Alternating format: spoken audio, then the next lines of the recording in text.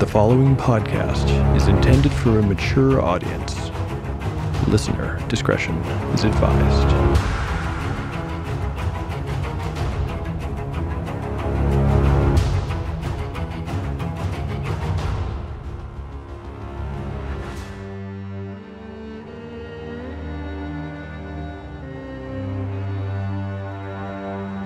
Welcome back to Tale of the Manticore.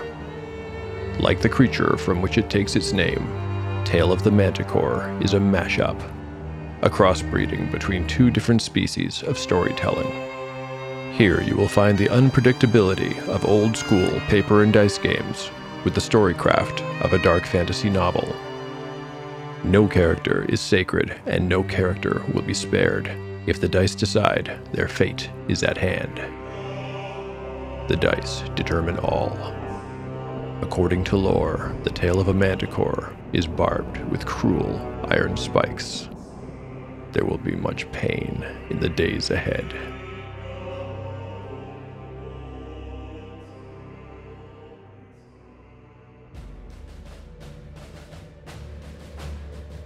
Last time on Tale of the Manticore. Our episode began with the aftermath of the green slime attack. Mun's body was cleaned, but a decision was made to postpone his burial. Umura discovered her old spellbook, mainly intact. Thurn and Harl, keeping watch away and down the tunnel, returned with the goblin spy in their custody. It confirmed that they had made enough noise when dealing with the slime attack to alert the other goblins of the cave to their presence. The party debated what to do with the captive, but eventually Umura came up with a resourceful and out-of-the-box, though risky, plan. In a flashback, we learned that Sheriff Marlock had indeed become suspicious of the party, and Eridine in particular. Shortly after the scouting mission departed, he sent a note by pigeon to Wolfcliff Keep, asking them to send an investigator or more information. Back at the Goblin Outpost, the party moved through the last parts of the cave system and found a room containing the human and dwarven prisoners, several goblins, the brute Vashuk, and a terrifying direwolf. Earlier, Umura had sent their captive goblin back with gifts for Vashuk, and to announce the presence of the Grey Witch of Zaisha, a role she had invented in the hopes of intimidating the goblins.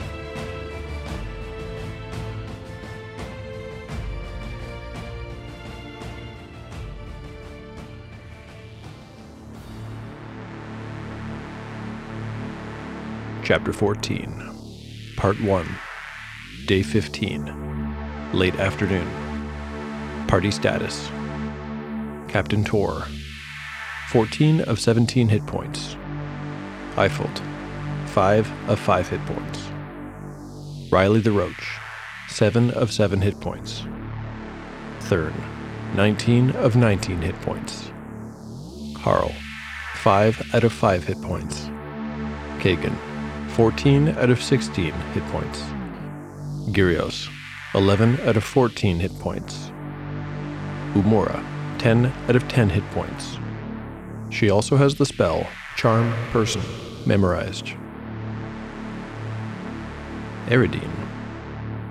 Before we find out how negotiations proceed between Vashuk and Umura, we have a quick bit of business to attend to, as the last of our 4 remaining party members is scheduled to gain a level today.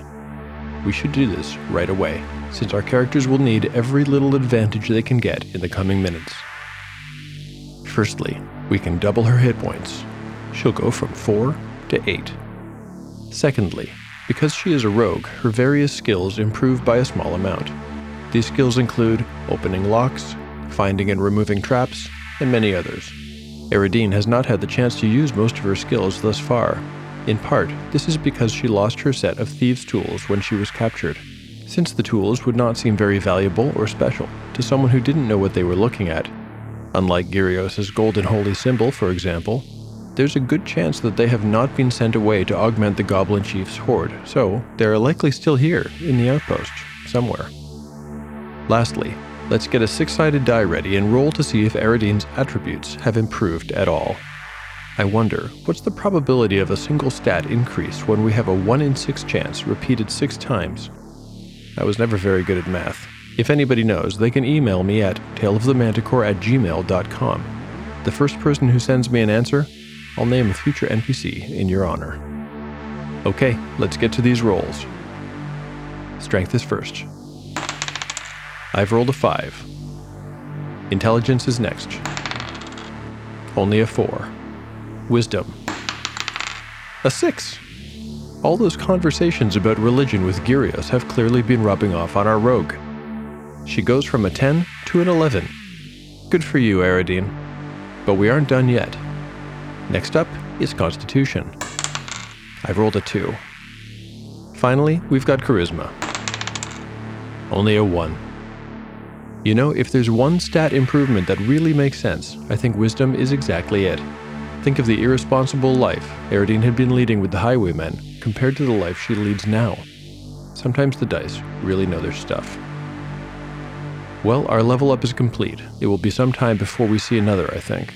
As for now, we need to talk about our negotiation between the goblin brute Vashuk and Umura, who is trying to sell the fiction that she is a powerful witch. Let's consider what is working for and against her. To her disadvantage, Umura has a charisma score of just 7. Try as she might, she's just not a very convincing actor, nor is she very intimidating. She also has dwarves in her party, and in their plate armor they appear as guards, not as slaves. Goblins hate dwarves, and having noticed Thurn and Harl are not pleased. Lastly, the warg seems hostile and agitated. Nobody knows this, but it can smell goblin blood on the party weapons. Good thing it can't talk, or the jig would be up before it began. On the other hand, Umura has several advantages. One is, she has greater numbers than the goblins, and her party is better armed and armored. That's threatening. She can also speak their language, which certainly augments her disguise as an agent of evil. Furthermore, she knows Vashuk's name, and she knows about the bald wizard with whom the goblins do business. Especially this last bit of knowledge might come across as information she would not otherwise have. Finally, and most importantly, Umura has crafted a fake magic item by having cast her light spell on a stone and cramming it into the base of the immaculate human skull found in the slime room. The effect is impressive. As an added and unexpected bonus, the light from the skull has exposed several goblins previously concealed in the darkness at the edges of the room. Some of them had arrows trained on the party when they first entered. Umura's plan has already been very successful in stripping the goblins of their opportunity to ambush the party. But Umura's gambit has a second phase. She has offered, in addition to the treasure already given him, to augment Vashuk's power with magic in exchange for the 2 slaves. Of course, it's a bluff, and she intends to cast a very different spell if he lets her. With everything considered, I think a reaction roll with a +1 advantage is reasonable.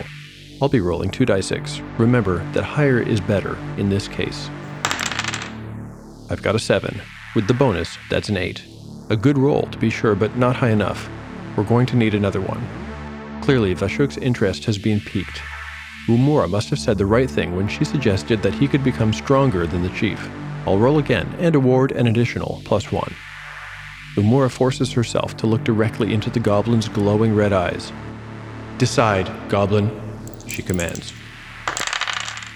I've rolled a 4. The +2 bonus keeps this from being a disaster, but she has gone too far, and Vashuk is unhappy to be spoken to this way in front of his inferiors. He spits and adjusts his grip on the clay pot in his hand.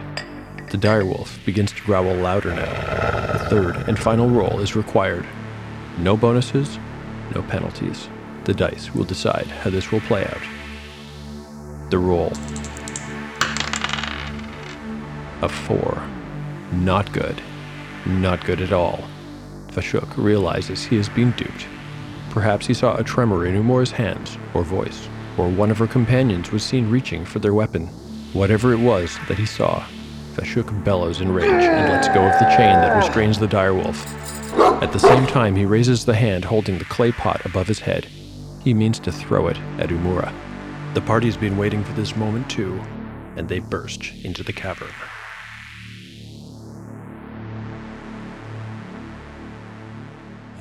We were actually, me and my friend here. He points to a cat. Oh, you're friends with a cat? Yes, he's one of those Dreamlands cats. So he's more than a cat. Yes, and he is very lucky to consider myself his friend. What did he say? He said that I was lucky to consider myself his friend. Oh, okay. I do feel that way. Okay. I don't have too many friends. You really aren't that bright, are you? No.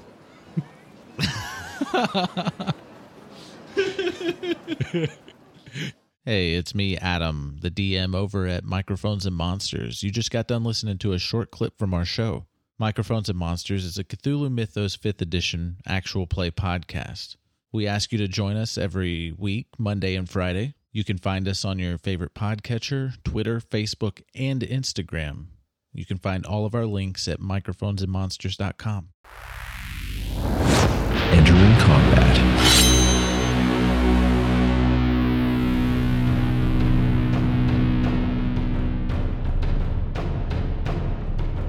At least to begin with, there are 4 active enemies. The 2 archers, Vashuk, and the absolutely terrifying Direwolf. The 2 goblins that threaten the slaves, they each have an AC of 6 and 5 hit points, will not be in this fight at first. Their job is to be Vashuk's insurance policy. If the fight goes well for the goblins, he doesn't want to have sacrificed his hostages for no reason. But if the fight starts to go against him, they can be used as bargaining chips. The goblin archers will each get to fire once before melee complicates things. Like the others, they have an AC of 6 and 5 hit points. While Vashuk is alive, their morale is slightly better than usual, an 8 instead of a 7.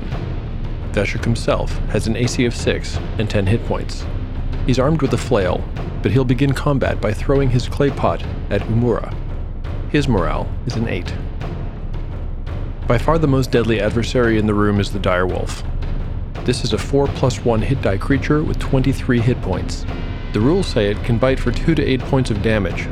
What makes this creature really dangerous is that its chance to hit is much higher than the other opponents. Round 1. Neither party is surprised, so we begin with initiative. And this first initiative roll is a very important one. Both sides have a nasty surprise prepared for the other. The goblins and warg. A 5, the party. A 2. I've rolled off mic to see who attacks whom, with the sole exception of Vashuk, who has definitely chosen Umura as his target. One of the goblin archers fires at Eiffelt. Eiffelt has an arm class of 4 and the goblin needs a 15 to hit him. An 18, that's a hit. This arrow does 3 points of damage, thudding into the spearman's stomach. Archer number 2 fires at Eridine. She has an AC of 6 and he needs a 13 to hit her. With a 10, the arrow whizzes by to her left and into the tunnel behind her where it clatters against the wall.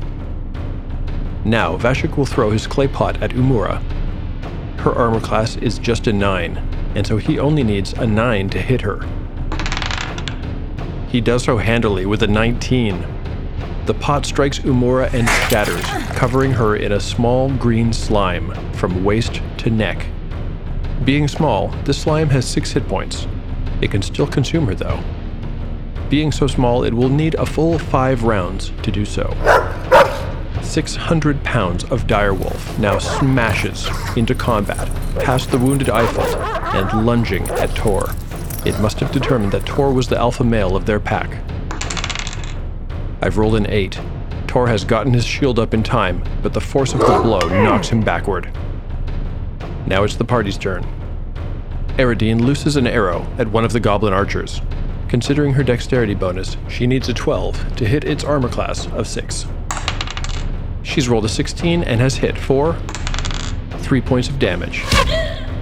Next up, we have Umura and Gyrios. Umura looks Gyrios in the eyes. They both know what he has to do, and he does it without hesitation. He burns the slime for 1 point of damage, and Umura burns along with it.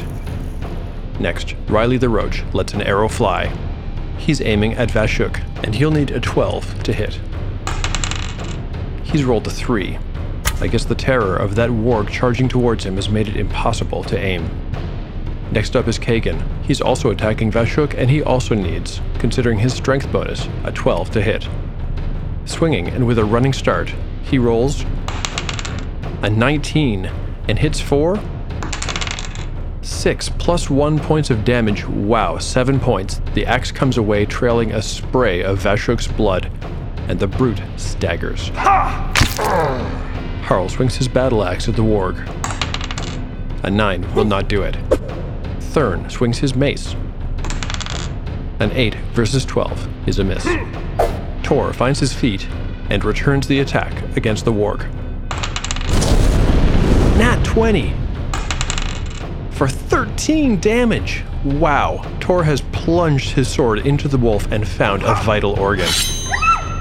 Eifolt also tries to hit with his spear. A successful hit here could finish this warg off in the very first round. An 8 is a miss. Round 1 is over. Round 2. Initiative. The goblins and the warg. A 1. The party. A 4. The party will act first. Eridine pulls back on her bow and fires one more time. She's rolled an 18 versus 12. But for only 1 damage, the resilient little goblin hangs on to life with 1 hit point remaining. Over to Umura and Gyrios. Gyrios continues to burn the slime off Umura. He does another 3 points of damage. As before, Umura burns along with it. The slime now has 2 hit points left and Umura has 6. They have 4 more rounds to burn off the slime completely before she cannot be saved. Riley. Riley no longer has a clear shot at anyone except for the hostage-taken goblins, but he doesn't dare fire at them. He needs to spend this round moving to a new spot so he's able to participate in this fight in the next round. Kagan is facing off against Vashuk. He needs a 12 to hit. A 13. And for 3 points, that's just enough. The bloody axe returns for the backhand blow, smashing Vashuk in the ribcage, breaking his ribs and puncturing his lungs. The goblin brute is dead before it hits the floor. Harl swings his battle axe at the warg. A 6. The wolf, though injured, is fast and heavy. It's all Harl can do to avoid being trampled by it. Thurn swings with his mace.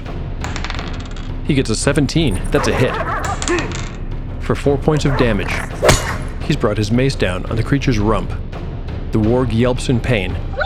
It's hurt very badly now and has just 6 hit points left. Tor swings again, hoping to finish it off. A 19 is another hit. For 3 points of damage, this warg yet lives, though its fur is matted with its own blood and its spittle has turned pink from internal bleeding. It now has 3 hit points left. Eifolt attempts to plunge his spear into the creature. An 18, that is a hit. 3 points of damage. Eifolt shoves his spear into the creature's flank and it collapses heavily to the floor with its tongue hanging out and its eyes blank. There are now only 2 goblin archers and the 2 insurance policy goblins remaining. They definitely need to roll a morale check at this point, and their morale score will drop since their leader is lying dead in front of them. A roll on a 2d6 greater than 7 will fail. They've got a 4. They pass. More out of confusion than bravery. The goblins will continue to fight, and the archers fire away. Archer number 1 shoots at Eifolt. Eifolt is wearing chainmail and shield and has an AC of 4. This goblin needs a 15 to hit him. Nat 20! Eifolt takes the goblin arrow in the neck. He makes a gurgling sound, drops his spear, and grabs helplessly at the arrow shaft before falling first to his knees and then slumping over to one side. Archer number 2 has chosen Tor as his target and lets fly. He's gotten a 13. Tor knocks this arrow to the side with his shield and stares down the goblin that killed Eifolt. You are gonna die. The goblin, who has taken the dwarf hostage, cries, Stop, or I cut off this dwarf hand. Round 3. Initiative. The goblins have rolled a 3. The party, also a 3. All action will happen simultaneously in this round. We need to divide this combat into 2 smaller battles. Tor, in a rage over Eifolt, will completely ignore the threat from the hostage-taking goblin. He charges the archer. Tor swings. A 2. In his rage, he is swinging wildly. Eridine fires 2. A 5. she's unable to get a clean shot with Tor in the way. The first goblin archer fires back. An 8 is a miss. The second goblin archer. This one, by the way, is the one that they had sent back with gifts for Vashuk. Fires desperately. An 18. That's a hit. For 6 points of damage, an arrow plants itself 3 inches deep into Tor's thigh, and the man stumbles. Over to Gyrios and Umura. Gyrios continues to apply fire, burning Umura for 3 points of damage. Umura has been saved from the slime, but now she has just 3 hit points left. "Everyone stop!" yells Kagan. And they do. For a few moments, the only sounds in the room are the sounds of hard breathing. You drop weapons and go, or I take hand. The goblin's eyes have gone as big as saucers. There's no doubt that it will follow through with its threat. And I kill human. Screeches the other. It has a knife held under her chin, point up. Neither prisoner has the strength to resist. They are completely at the goblin's mercy. The 2 goblin archers snatch the chance to get away from Tor and scrabble backwards. In moments, they have their weapons aimed at the party once again. This is a true standoff. "We aren't leaving here without those 2, said Gagan. "We're taking them with us no matter what. When we do, you can be alive or you can be dead. We don't give a damn."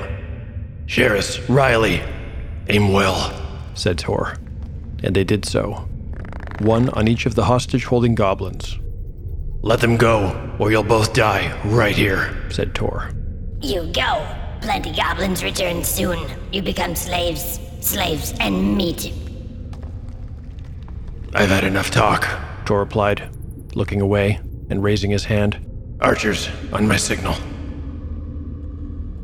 I'll have the goblins roll 1 last morale check, unmodified. A roll over a 7 is a failure. The roll. A 5. This next initiative check is the most crucial yet, and this resolution will come down to a fraction of a second. Round 4. Initiative. The goblins. A 2. The party. A 4. That was extremely fortunate, but they haven't saved the day just yet. Tor rushes the goblin archers. He's rolled a 7. He misses, but he has closed the distance, and since the goblins only have bows, they will not be able to attack back. Goblin Archer 1 and 2 also have nowhere to run. They both do the only thing they can do. They throw down their bows and grovel at Tor's feet. Please, no kill. Nice human, good human. No kill. Eridine is aiming at the goblin who has the dwarf hostage. Normally, she would need a 12 to hit a goblin, but with almost total cover, she's got a -4. A bad roll, let's say a 3 or less, will mean that she hits the prisoner. There's a lot riding on this one roll. Here we go. An 18. 4. 5 points. Wow. Like a sharpshooter, Eridine puts an arrow right into this goblin's eye, killing it instantly. Riley is going to try and do the same to the other hostage-taken goblin. He'll have the same penalty to hit and the same chance of hitting the prisoner. His roll? A 5. He misses, but at least he does not hit the woman. There's one more person that will take action this round. Umura casts Charm Person on the goblin holding the woman hostage. You will need to get a 16 to succeed in its saving throw. The goblin rolls a 5. Umura now has it completely under her power. She tells it to drop the knife and let the woman go. Right away, the goblin does as instructed, and this battle is over.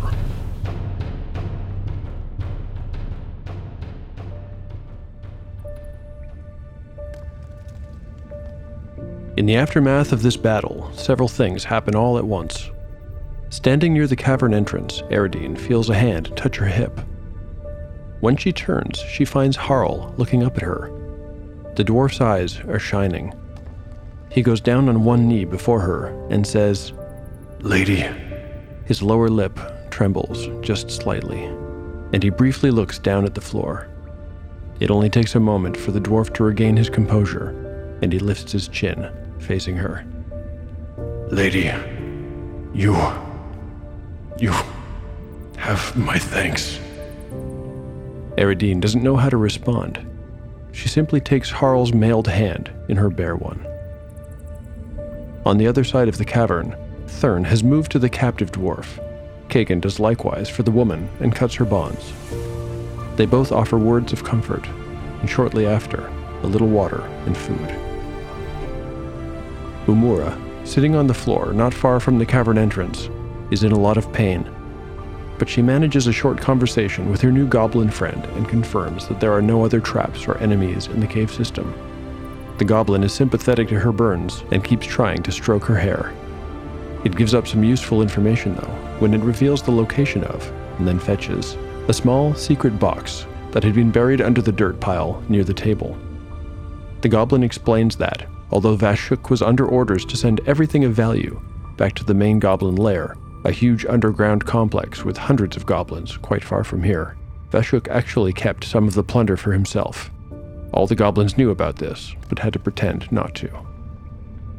In another part of the room, Tor and Riley are binding the wrists of the two archers using the goblin's own bowstrings. The one who killed Eiffelt is not handled gently.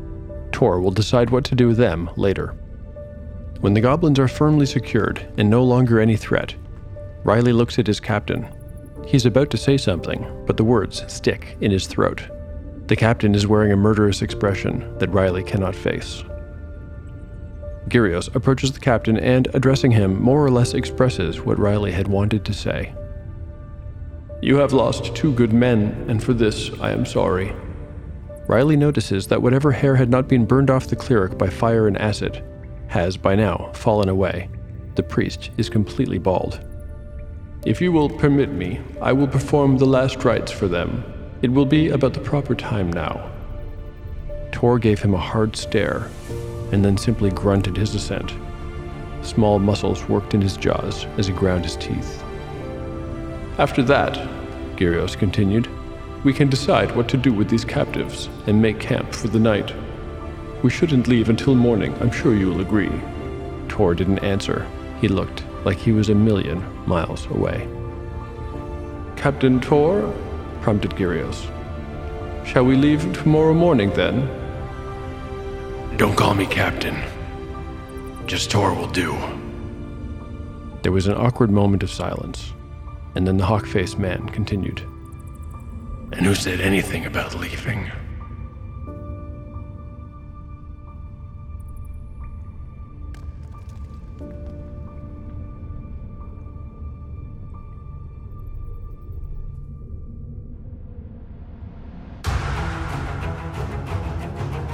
Thank you for listening to Tale of the Manticore.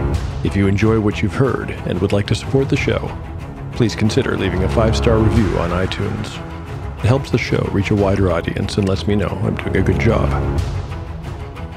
In this episode, I'd like to thank the musicians who make copyright-free music available for content creators like me. Scott Buckley, Evan King, Ben Sound, and Darren Curtis. Even though you don't listen to this show, I'd like to thank you sincerely for the use of your amazing music. You can find links to the selections I use on the show in the show notes entries at taleofthemanticore.blogspot.com. You can also find links to the music I write and record for the show, which I've made into 25-minute long loops and posted to YouTube.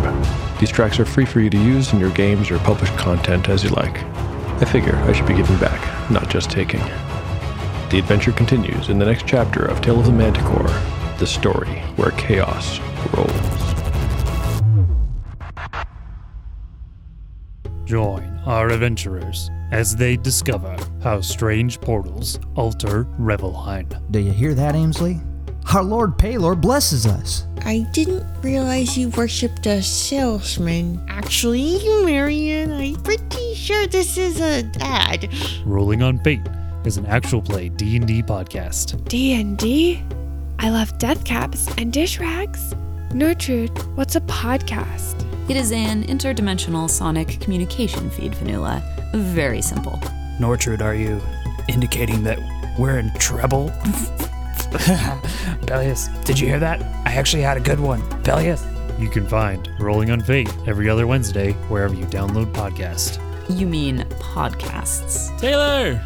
Anyone! I can't see. I think I'm stuck in one of those podcasts. Rolling on Fate. Come see where the dice take us.